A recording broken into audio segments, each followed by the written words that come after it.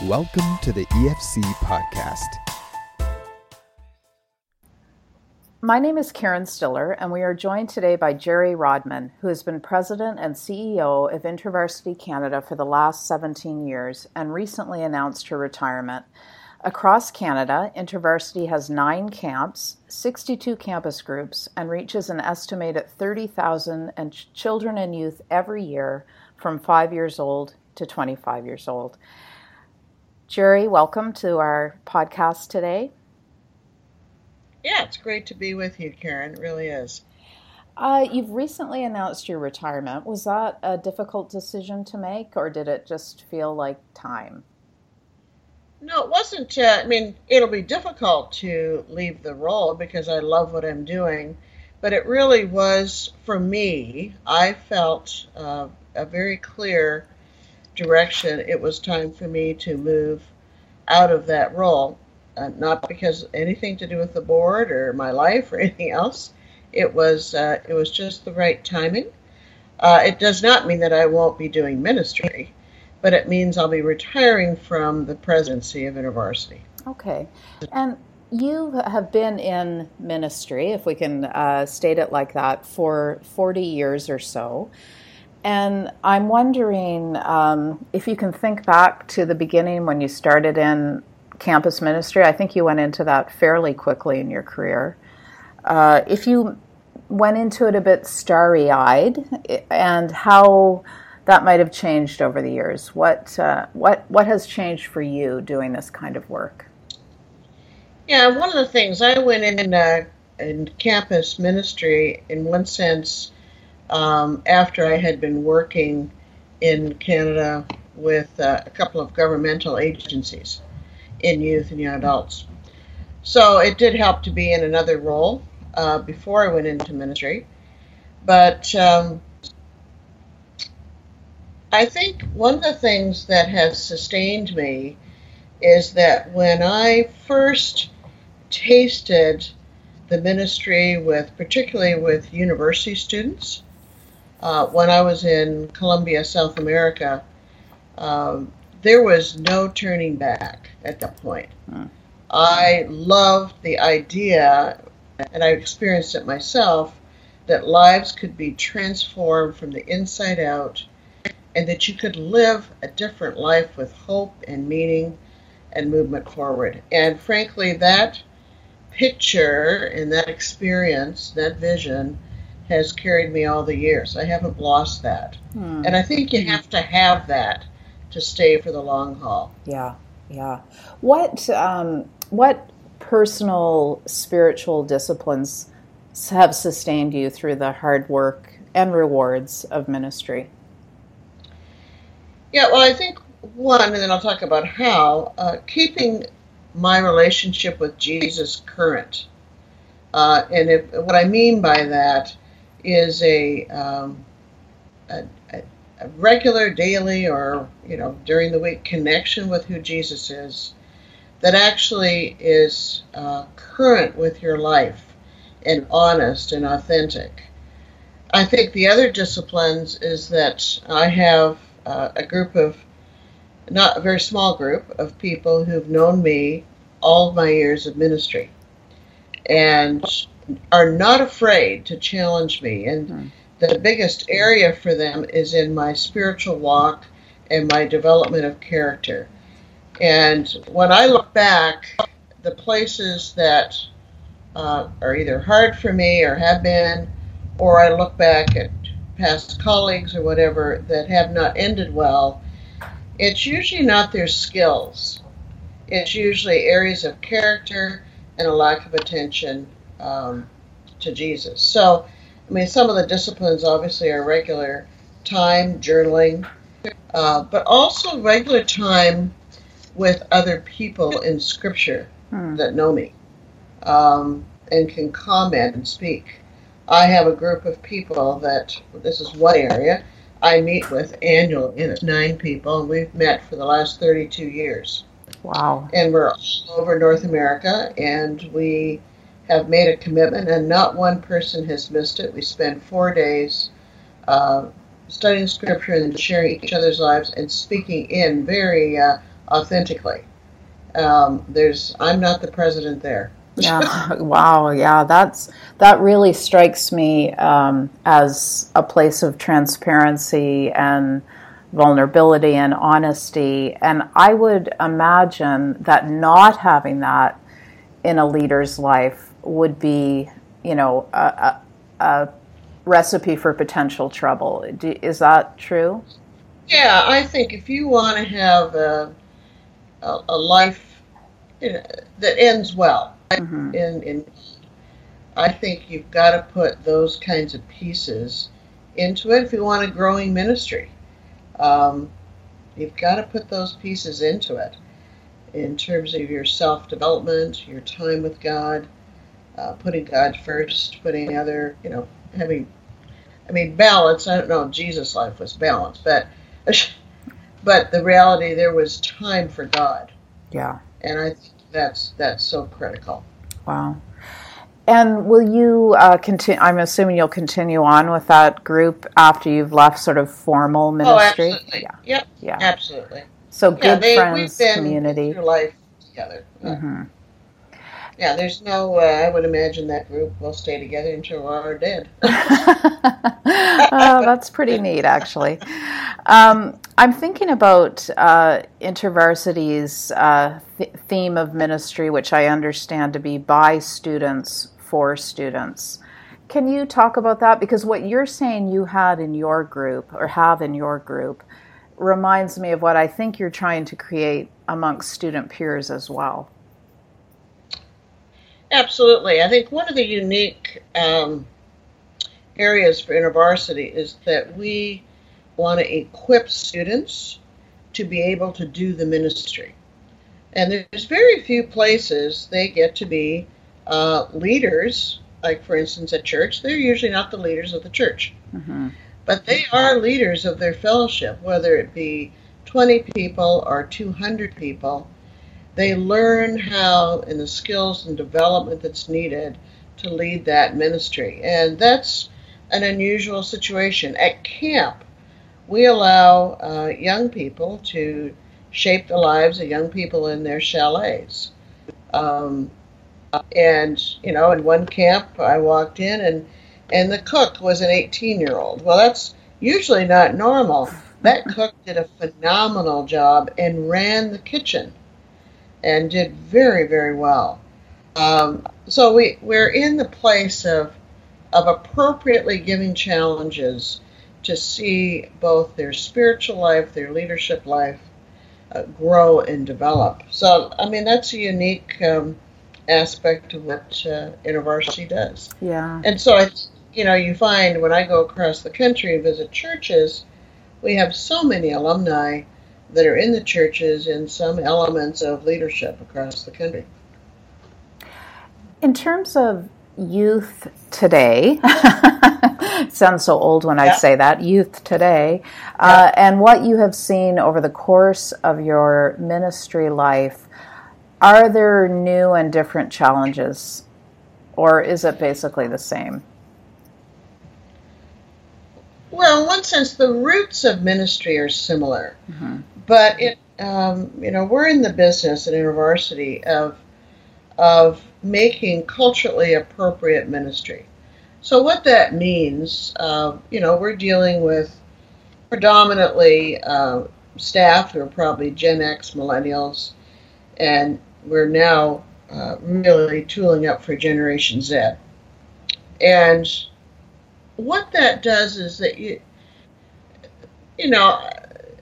there's some particularities of a way a particular generation may process the gospel, may incorporate the commitments of Jesus, may be able to hear it better.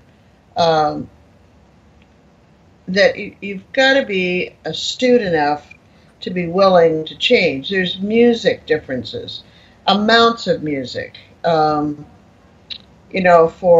For young people right now in the millennial area, sound bites and short attention spans are there. Some of those we have to recognize they need to expand their capacity. or they will be ill-equipped to meet all of life's challenges. But if you don't recognize where they are and see where the possibilities will come, like I'm actually, unlike a lot of literature and some people, I'm actually encouraged with this generation. I'm finding them actually very creative, willing to collaborate better than I've seen in other generations and even my own.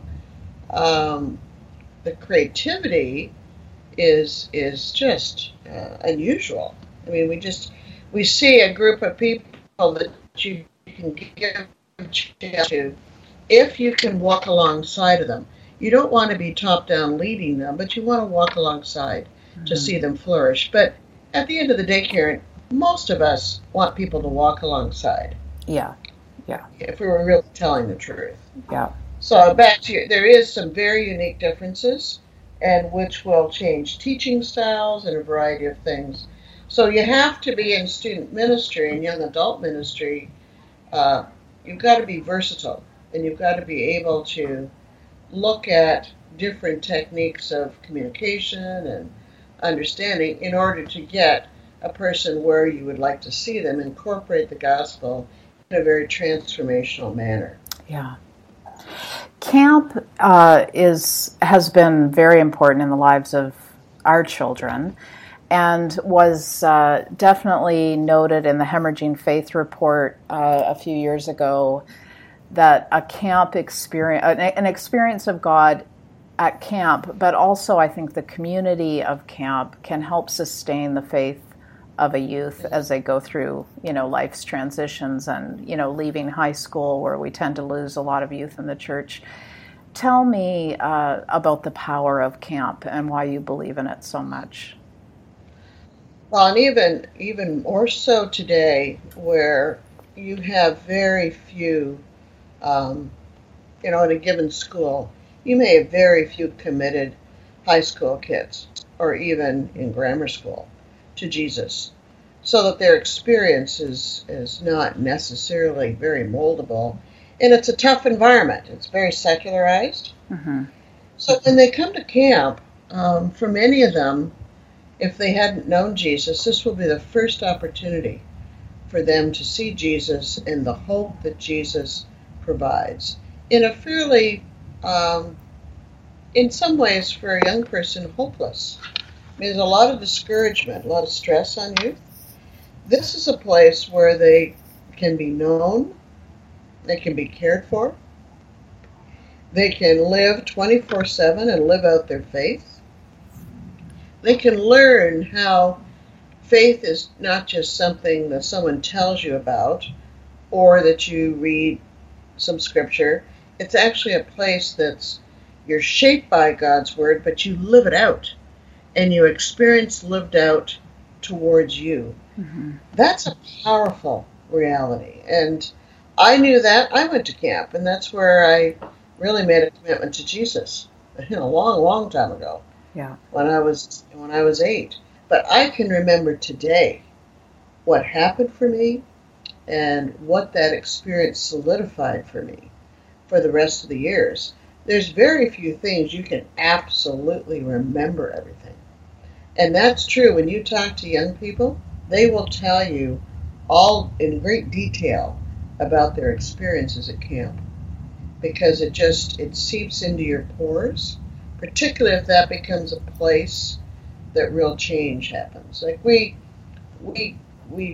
try to have people come for at least 3 to 5 years or longer if they can when they come on volunteer staff, because we know that the imprint of the repetitive nature of camp goes such a long way for that faith root to take deep, deep hold in them. Mm-hmm. Yeah, it really is life-changing.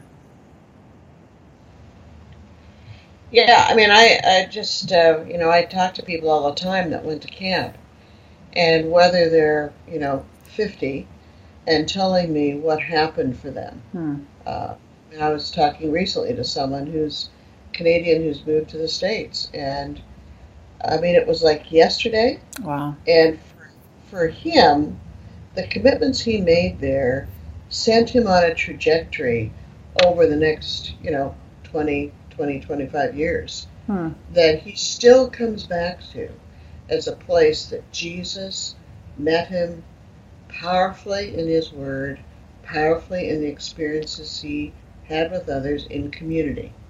And that has allowed him to sustain himself, not without, obviously, they've got to develop and grow. But it really puts a hinge point for people. Yeah. It's hard to get rid of Jesus after. Even if I try, it's real hard. I'd like to ask you about church, because one thing that we have noticed as camp parents and as being at churches where there have been a lot of camp kids is that sometimes they come home and they're filled with the high and wonder of camp and community, and they find ordinary church to be a disappointment, for a time at least. It's like a letdown after the thrill and the 24/7 of camp worship experience and community experience with other Christians.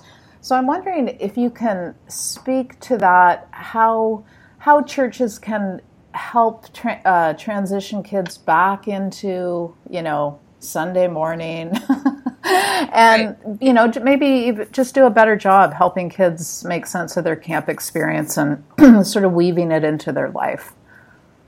Yeah, I think the phenomena you just talked about is very true. Certainly for many kids that go back and feel that they can't find camp in their church, as it were. Yeah. And it's really hard to mirror a 24/7 experience at camp. And there's a sense of an unfairness there. But I would say what has been helpful to many of the churches, I've talked to them about these things, is out of the Hemorrhaging Faith study, there was lots of clues there of places that a church could be more welcoming to its youth and young adults, providing opportunities of leadership, being willing to change worship, being willing to add art, being willing to have a dialogical opportunity in services as opposed to a one-way teaching. Actually understanding the experiences of liturgy. It's interesting for a young person. I find liturgy they really are attracted to, but they have to know about it. They got to understand why you do what you do, and they've got to be part and parcel with it. And I think that's where I've seen some real shifts, is where churches have made, for some of the congregants, they're huge changes. But in many ways, there are a few changes. Even the leadership, the fact that we would, like we do with our leaders, we would entrust and expect and coach a person to take leadership, even when they're young. Those are some of the things that I think a church can do. And I think we also, in many ways, we do have the same problem with our university students who graduate and go to work and then go to church and a family. One of the things we help them with, we have approaching difference. It's a cultural exercise where we talk, how do you approach a new culture? It's harder for a teen or a younger person, but it's certainly easier for someone graduating to university to see that they're having a cultural difference. Yes. And I think to me, those are talks that even the church pastor could have with the kids when they come back. So that there's much more bridging. Yeah. Those would be things that I certainly have talked to other pastors. Some have incorporated it, and it has worked for them. Yeah. Oh, that's good. That is encouraging to hear. As we wrap up, Geri, what are this is a big question, but as you sort of transition out of this part of your ministry, and I imagine you're reflecting back, and I imagine you're looking forward, I'm wondering what your hopes and thoughts are for the Canadian church. Like, you talk to youth, you talk to church leaders, you are in camp, you're on campus, you visit churches. What do you hope you will see in the Canadian Church in the next 10 years, say? Well, my hope is that, with studies like Hemorrhaging Faith and the new study that's going to be coming out in the next several months, which is a second study after the Hemorrhaging Faith study, I would hope that church leaders will take those areas of possible shifts and changes really seriously. I mean, we have more students now who don't know Jesus than ever before, and more folks leaving the church than we've had as young people. And, that means we are his witnesses. So my hope is those of us who are committed believers will take upon ourselves the joy of being able to witness and bringing in these young people and making changes that will actually be attractive. Not just attraction, but it speaks their language. Because the gospel, Jesus decided, for whatever reason, God felt that he would use us as his folks to communicate the gospel, as imperfect as all of us are. But we need to do that.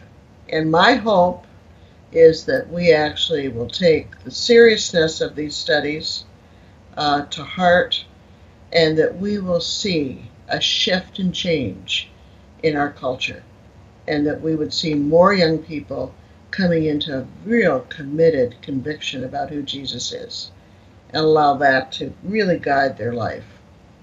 So that's my hope, is that we take the challenge seriously. I believe, because I've seen it in, over my 40 years, I've seen real movements of renewal, etc., take off, and I am really praying that would happen. I want to be a part of it. Wow. So I may retire from this position. I'm not retired from ministry, and I will actively be pursuing whatever roles that I can do to see young people incorporate the gospel for their lives. Wonderful. Geri, thank you so much for speaking with us today, and we will keep on each other's radar, that's for sure. Thank you. Good. Thank you. It's been a great pleasure. Thank you for listening to this podcast. To listen to more and to subscribe to Faith Today, Canada's Christian magazine, please visit www.theefc.ca/Faith Today.